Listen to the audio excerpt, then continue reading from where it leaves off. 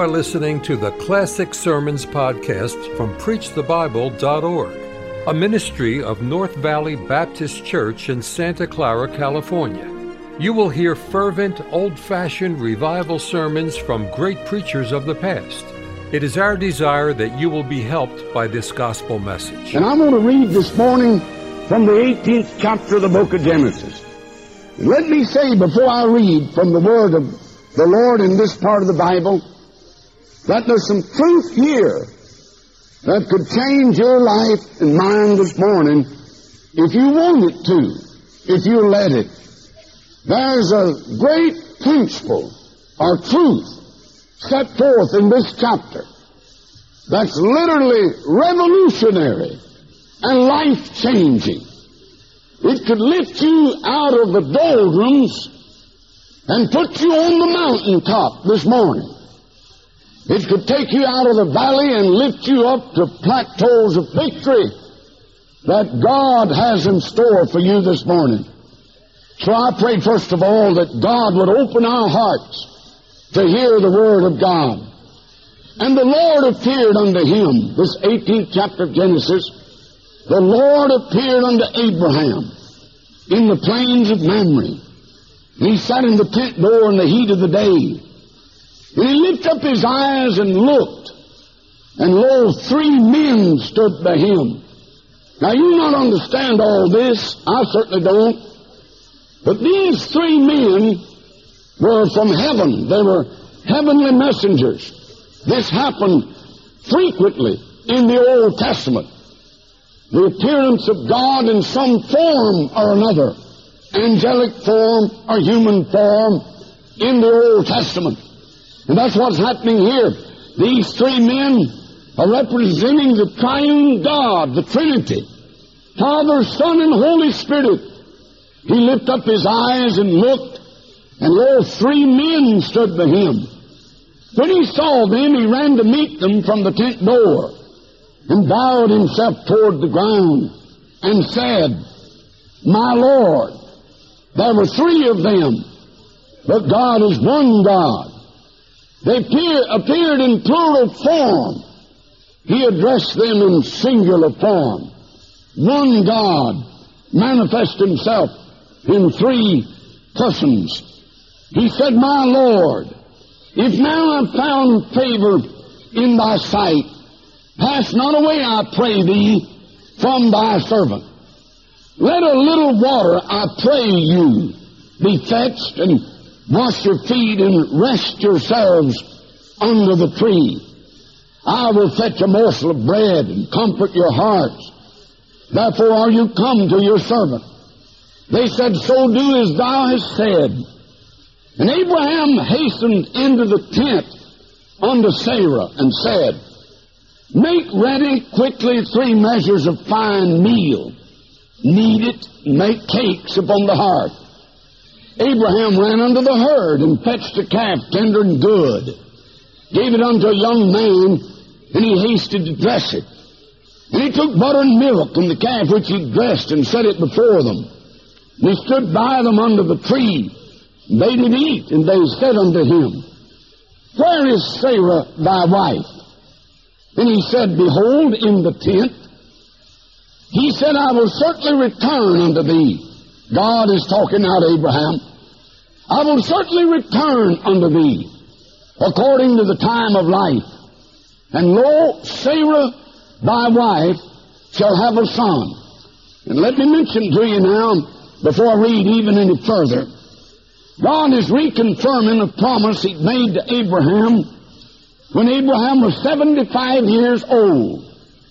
He is now 99, and Sarah is 90.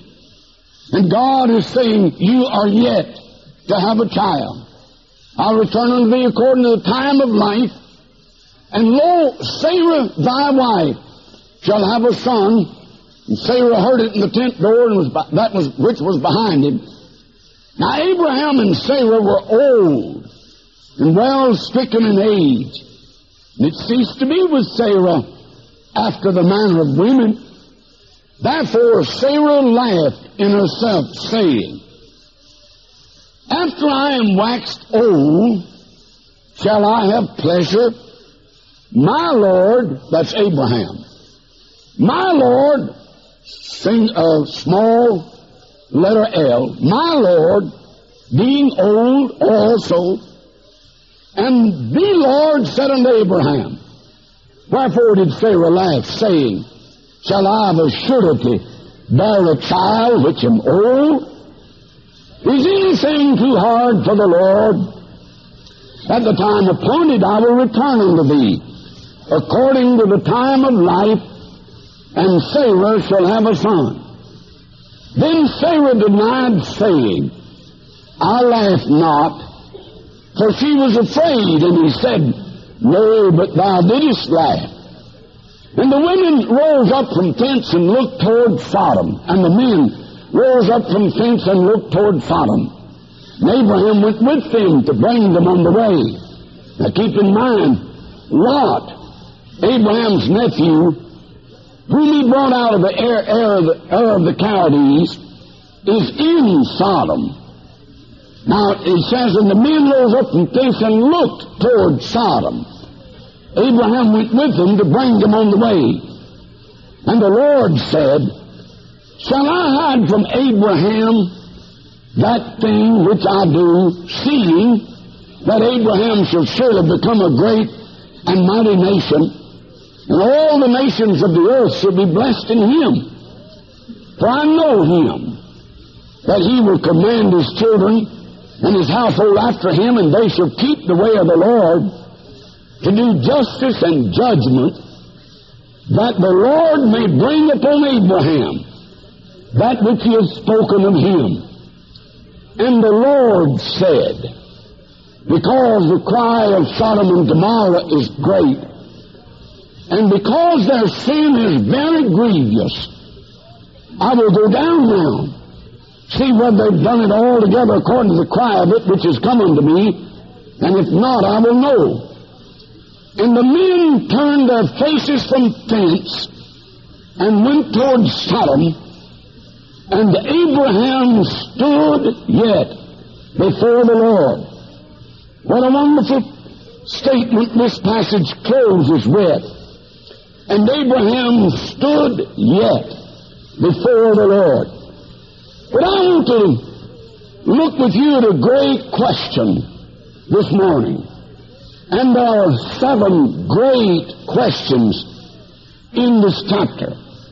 For instance, in the next verse or so, Abraham, thinking of the destruction of Sodom, is going to say to God, wilt thou destroy the righteous with the wicked? What a great question. There are 7 of them in this chapter. But I want you to look with me this morning at a tremendous question in verse 14. Is anything too hard for the Lord? Now notice the one who's doing the speaking. This is not a question asked by man. This is a question raised by God. Is there anything too hard for the Lord? Now the Lord had just discussed with Abraham again, as he had previously, a thing that would take a miracle. A thing that for man is impossible. But as the Bible said, with men this is impossible, but with God all things are possible. God was discussing Abraham and Sarah the possibility of a man nearly 100 and a woman in her 91st year having a baby. That would be impossible without a miracle from God. Sarah laughed. When she heard it discussed again, she's now gotten to be 90. Abraham was 99. And Sarah laughed. Now, I don't think she laughed in ridicule. You know, the best way I know how to explain it is, suppose that you women were 90 years of age, and your husband was 99, and somebody said you were going to have a baby boy. what would you do? You'd laugh. That's exactly what you'd do. She was not laughing in ridicule. She was laughing at just, that's the woman's nature. Me, 90 years of age, have a child, and putting it in modern vernacular, she said, and look at that old man I'm married to. Why do you ladies say that? Why, he's going on 100. Why, putting it in modern vernacular, she might have said, who you kidding? But God began to speak, and the Lord said, is there anything too hard for the Lord? Now God appeared to Abraham 3 times. He spoke to him many times. He appeared to him in chapter 12 and talked to him about a thing that was absolutely humanly impossible. He said to Abraham, I'm going to give you the land of Canaan. One man with his family, God said, I'm going to give the whole land of Canaan to you. At chapter 12 and verse 6 and 7, God makes this promise, and the Bible said the Canaanite was then in the land. And God said to Abraham, I'll give it to you. He appeared to him again in the 17th chapter. And he said to him there, I'm going to bring my word to pass. He said, I'm Almighty God. I am the God who is enough for you. He appears to him the 3rd time here to reconfirm his promises and to show him that God is unlimited in what he's able to do. Is anything too hard for the Lord? Now, I was thinking of this tremendous question. First of all, I need to consider it. You never know, unless you've been there, what a place and responsibility we preachers many times feel we're in. You know, if we didn't have our eyes on the Lord, we would feel like the weight of the world was upon us.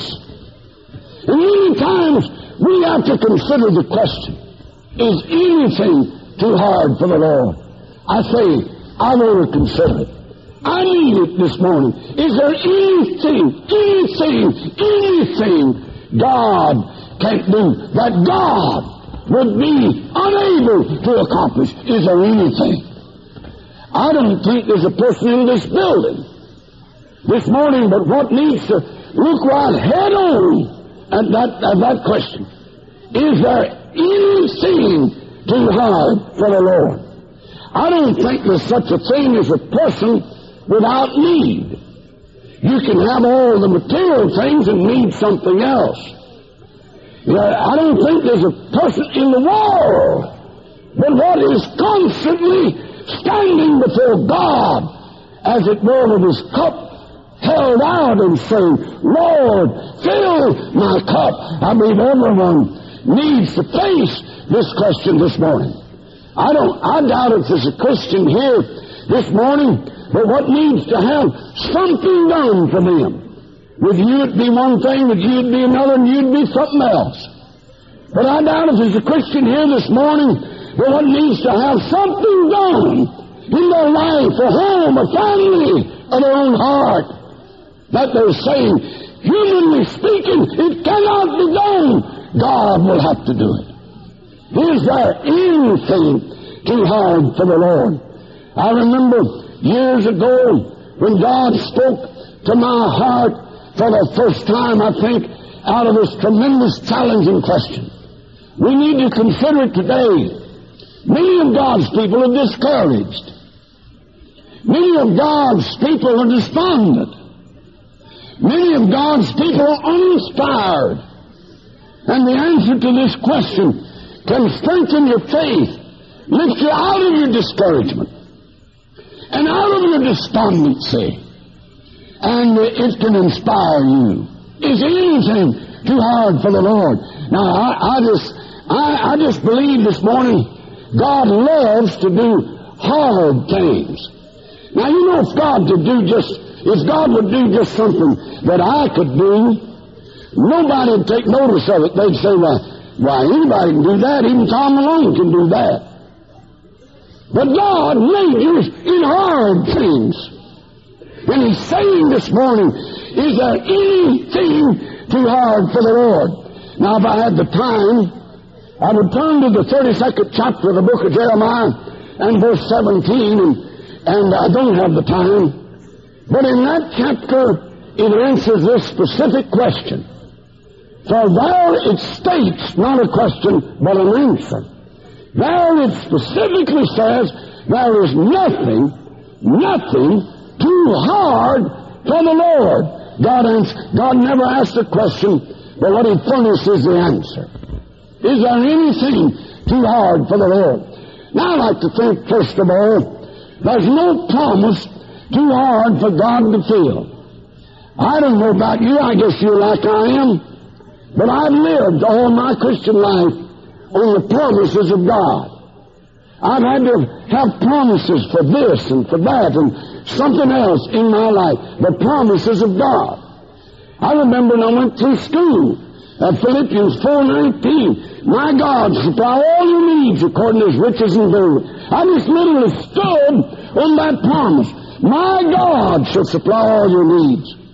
I remember the first time I ever got on an airplane to go across the Atlantic Ocean, and was back before the jet age. Took 13 hours in all. Landed in an awful storm on a little tiny island, St. Helena, out in the Azores. Miss Malone and I left our first two children. They were small, and we were gone for 32 days in the Bible lands, Egypt and the Bible lands. And I remember before when we walked out the night we could get on that plane, an old-fashioned prop plane. We got on that plane and we were going out the lobby of the hotel. There were big block letters on the headline of the paper as high as this book, plane down in the Atlantic. How'd you like to read that just before you put your foot on the plane? And God gave me a promise. The eternal God is thy refuge, and underneath are the everlasting arms. And I pictured myself and my wife that night as being literally carried, not by an airplane, but literally in the arms of the eternal God. And for 13 hours, we were going from New York, one landing on a little island, and then into Portugal. Lisbon, Portugal. And I remember about the crack of dawn, I never saw such angry clouds. There was lightning and winds, and there was darkness, not because of night, but because of the storm. And I remember the old airplane came down, and the pilots had all they could do, and they made a pass at the airfield on that little island, just a little dot in the ocean, and they were not able to make it. And they went back up into the storm again and back around. And as we were coming around again, I said to my heart, the eternal God is my refuge. And underneath are the everlasting arms. And I want to say to you this morning, you can live on the promises of God. Is anything too hard for the Lord? Listen, someone has said there are as many as 30,000 promises in the Bible. Now here's what God says about His promises. Numbers chapter 23 verse 19. God is not a man that He should lie. Listen, God can't lie. If God said something and it didn't come to pass like God said, He'd cease to be God. God is not a man that He should lie, neither the Son of Man that He should repent. Listen to it. Hath He not said? Shall He not do it? Hath He not spoken? Shall He not make it good? I like 2 Corinthians 1:20. It says the promises of God in Him are yea, yea, and amen. Why, I get to thinking about that verse sometimes. Promises of God in Him are yea. Now, we don't say yea, we say yeah. You know what yeah means, don't you? Sure. Why, you say to one of your children, now did you hear me? He says, yeah. Of course, I wasn't allowed to do that. I had to say, yes, ma'am, yes, sir. If I didn't, there were some very serious repercussions. But you know what yeah means. Will you eat supper with me tomorrow night? Yeah.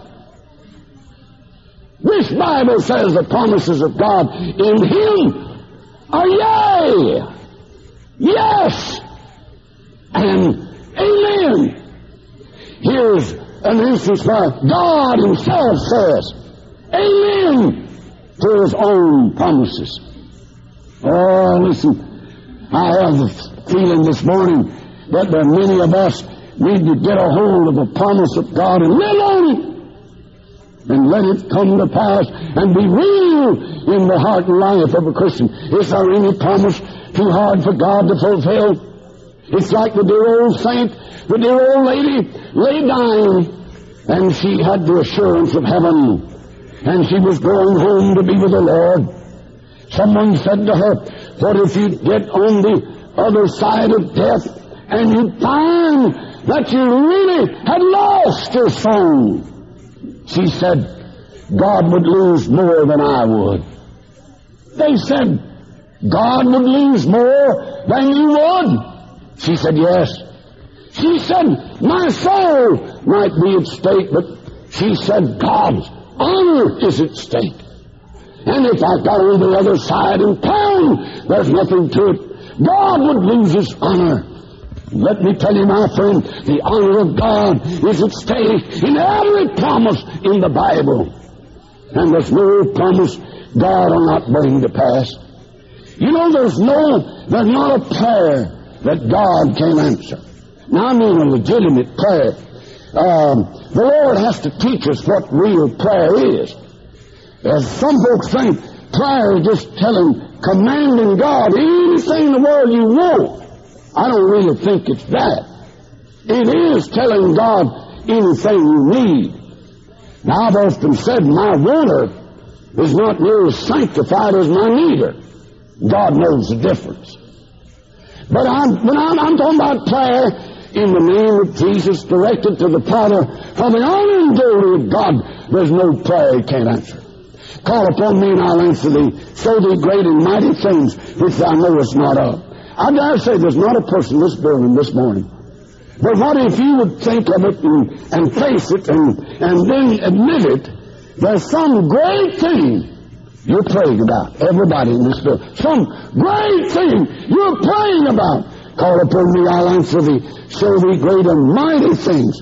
Now, I've been told that in the Hebrew language, the words fenced in, it could be applied to this verse. God said if there's something in the whole thing seems to be fenced in, call upon me, I'll answer thee. Show thee great and mighty things, fenced in things that are humanly impossible. I'll show them to you. God answers prayer.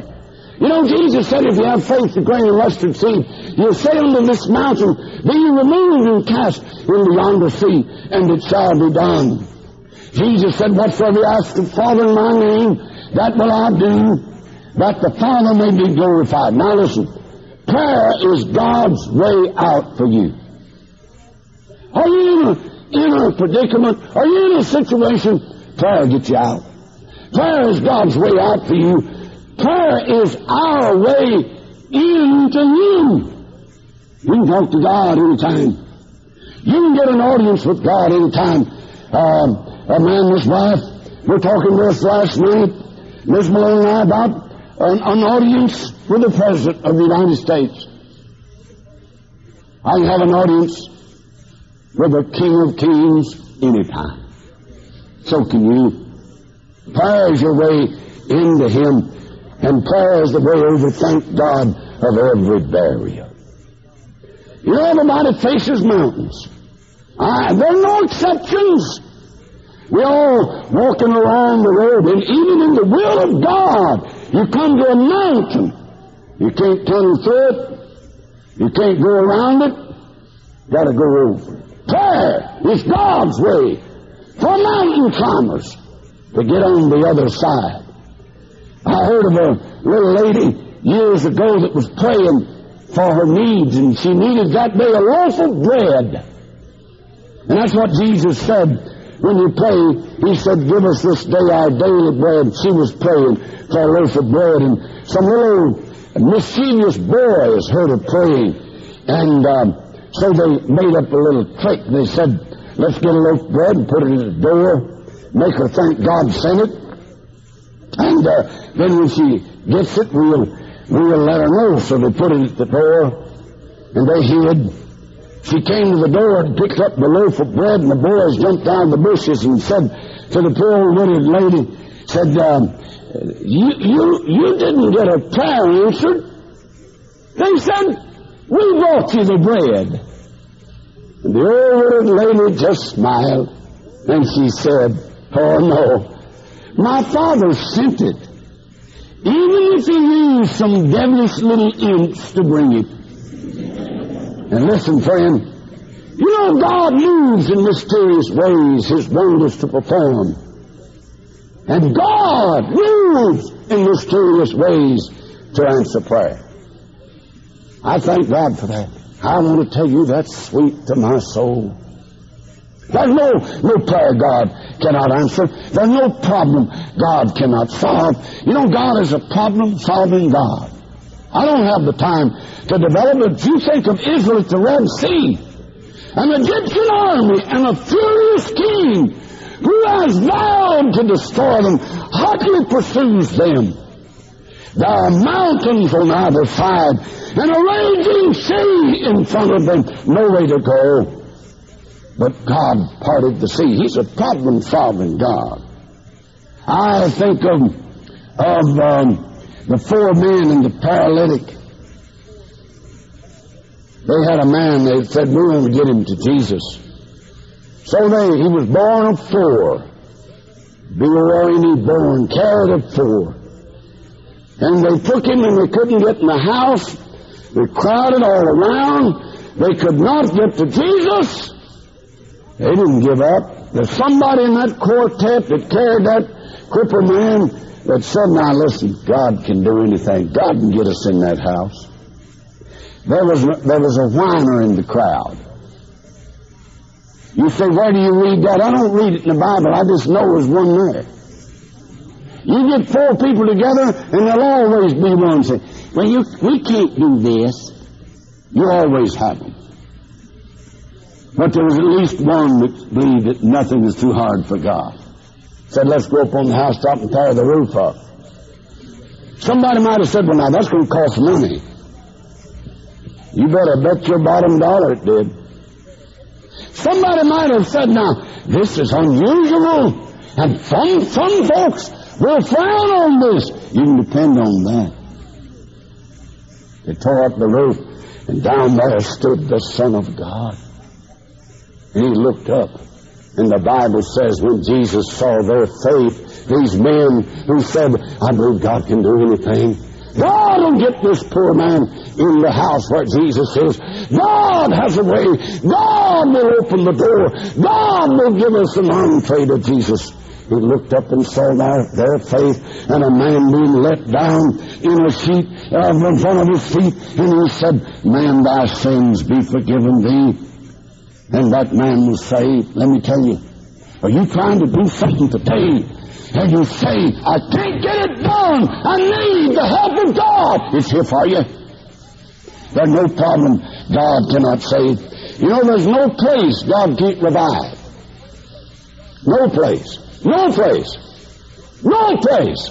I mean, I'm including Emmanuel Baptist Church. There's no place that can't have a revival. The Bible says, if my people which call by my name shall humble themselves, turn from their wicked ways, seek my face and pray, then will I hear from heaven, heal their land. This is like the formula or the combination for a rock. You turn it to about 4 places or so. My people which call by my name shall humble themselves. Turn from their wicked ways. Seek my face and pray. Then I will hear from heaven, open the windows of heaven, hear from heaven. That's the formula for revival. My people humble themselves. That's first. Did you notice God said, humble themselves before prayer? Well, if we're going to have revival, first thing everybody think of, well, we better have a lot of prayer, and we should. But no, that's not first. Humble yourself. That's admitting you need one. That's where we start. We start with getting low, saying, Lord, we need it. If my people, which are called my name, humble themselves, turn from their wicked ways, seek my face and pray. I want to stand here this morning and tell you that a revival changed the whole generation of my kinship. I never will forget a revival at a little place called Village Farms, Alabama, just a crossroad with some mailboxes and the abandoned schoolhouse. And I had a burden for my people, and I got the use of that schoolhouse and started a revival preaching morning and night. Well, I can see it now. It's as vivid in my mind. The roads literally became filled with people. They came in trucks and cars and wagons. They'd come in what they call hay wagons. They'd put hay for people to sit on. And they came literally by the hundreds until the little building couldn't hold them. And there were more people outside than there were inside. And I had a lot of relatives. And most of them were lost. I'd just been saved. And I wanted a revival. I never wanted anything anymore. I wanted my loved ones to be saved. I preached in the morning, preached at night. I remember one morning, an aunt of mine stood up. Before I preached, she's sitting out there. We put benches in. There's a large frame building. We put benches and seating in. And a morning service, my aunt stood up and her face was as white as this shirt.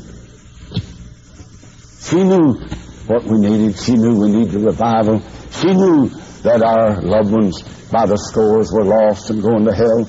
She knew a lot of them were drunkards.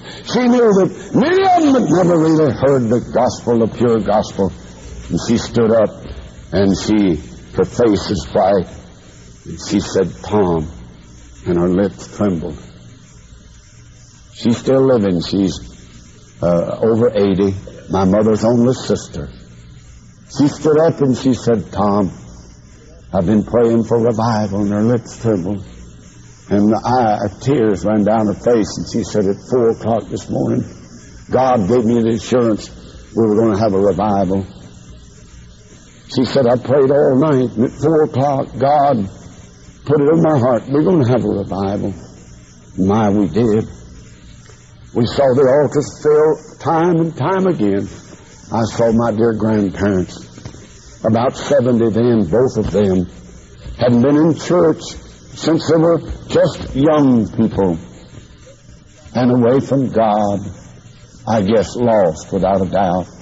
I saw them come, sweet old gray-haired grandmother with her arm through my grandfather's. I saw them come and kneel. I saw a drunkard uncle. I saw aunts and cousins. I saw relatives by the dozens come. I'm saying to you, with one revival, God saved the whole generation of my people. Until I came to the place where I could literally praise God that as far as I know, there's not one relative that hasn't been saved. Some of them became Baptist deacons. 1 or 2 of them became preachers. You know, that's what we need. Now, you listen to me, please. That's what we need right now. We have but one problem. We need a revival. We don't have lots of problems. We have one. We need a revival from God. And when a revival takes place, everything else will fall in place like a hand in a glove. There's no place God can't revive. You know, somebody has to believe God can send a revival. And send it here and send it now. There's no person too hard for God to save. And I'm through. He saved the woman at the well. He saved the sinful woman in Luke chapter 7 was so sinful when she came and knelt in penitence and tears at the feet of Jesus to trust the Lord, that the people said, why, if he were the Son of God, he'd know what kind of woman this is.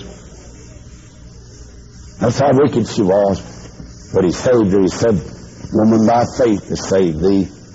He saved a young rabbi, bigoted, egotistical, brilliant. He saved Saul of Tarsus. He saved the jailer.